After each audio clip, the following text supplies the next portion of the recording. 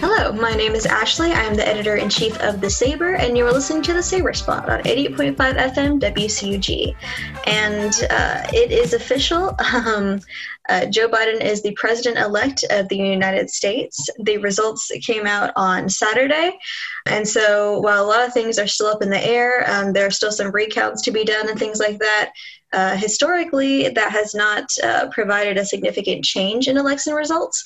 But there is something that I do think that Georgians definitely do need to know about, besides just the recounts, which is our Senate runoffs. And we actually have two right now, the general election between Perdue and Ossoff, and the special one from Loeffler and Warnock. So some things to keep in mind about that is, with a runoff, they were actually created in the 1960s, according to an Interior Department report, initially a way to preserve white political power in majority white state and determine and diminish the influence of Black politicians. Because, with a multi-candidate race, with a plurality of the vote, they can more easily have power.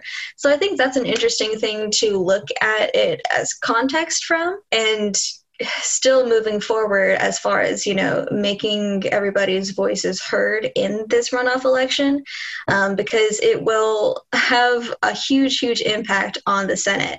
And it could actually flip things. So Georgia has two this year, as I said, and some dates to remember is that the runoff election will be on January 5th. And so that'll be obviously after the new year. There is some concern I have heard, of people kind of losing interest in, elections, especially since it's not with the presidential election on the ballot anymore. But the two candidates, specifically Ossoff and Perdue, are expected to put out a lot of money and a lot of ads right now to continue trying to keep that interest for it. The date for requesting an absentee ballot for the runoff is November 18th. So, if you are trying to stay at home, or, you go to school in Columbus and you are registered to vote somewhere else, then definitely make sure that you get those things squared away. It's something people have been talking about for, the November election, to just have a voting plan. That is especially important during the pandemic because there are so many variables to consider. And the voter registration deadline for this runoff is December 7th.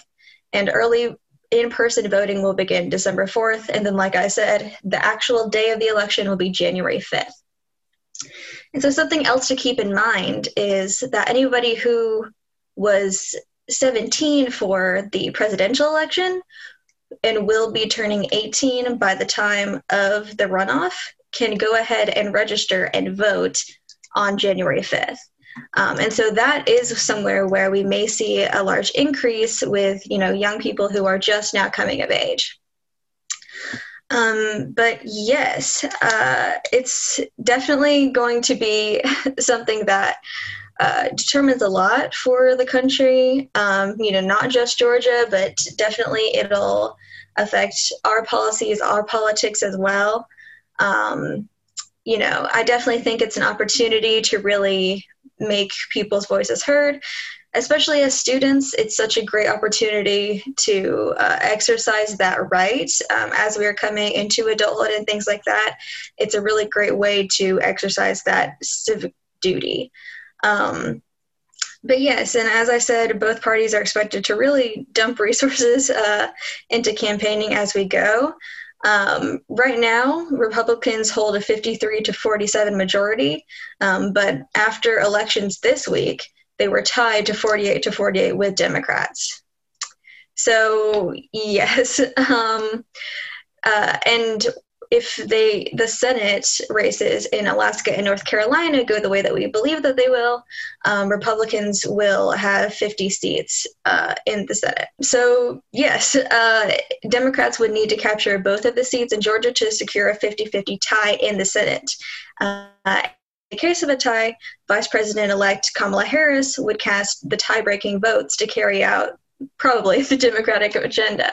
So yes, it's a race with high stakes. And like I said, runoffs in our state specifically have a very interesting and, like much of our state, kind of horrifying history. But I still think that, participating in this one particularly would be absolutely making history. So yes, there's a lot to think about, judicial nominees, stimulus deals, infrastructure, healthcare, tax, all of these things could really, really dictate how the state goes in the future and the nation.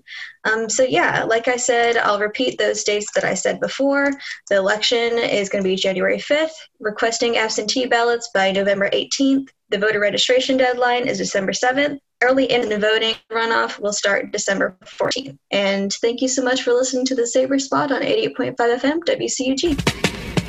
The Saber Spot was produced with the cooperation of the student staff of 88.5 WCUG Cougar Radio and the CSU Department of Communication, Department Chair Dr. Gibson. Dr. Bruce Getz is WCUG's faculty advisor. Thank you to Joe Miller, Saber faculty advisor. You can listen to this show and other shows like No Strangers Here on 88.5 FM, TuneIn, or SoundCloud. Just search our call letters WCUG.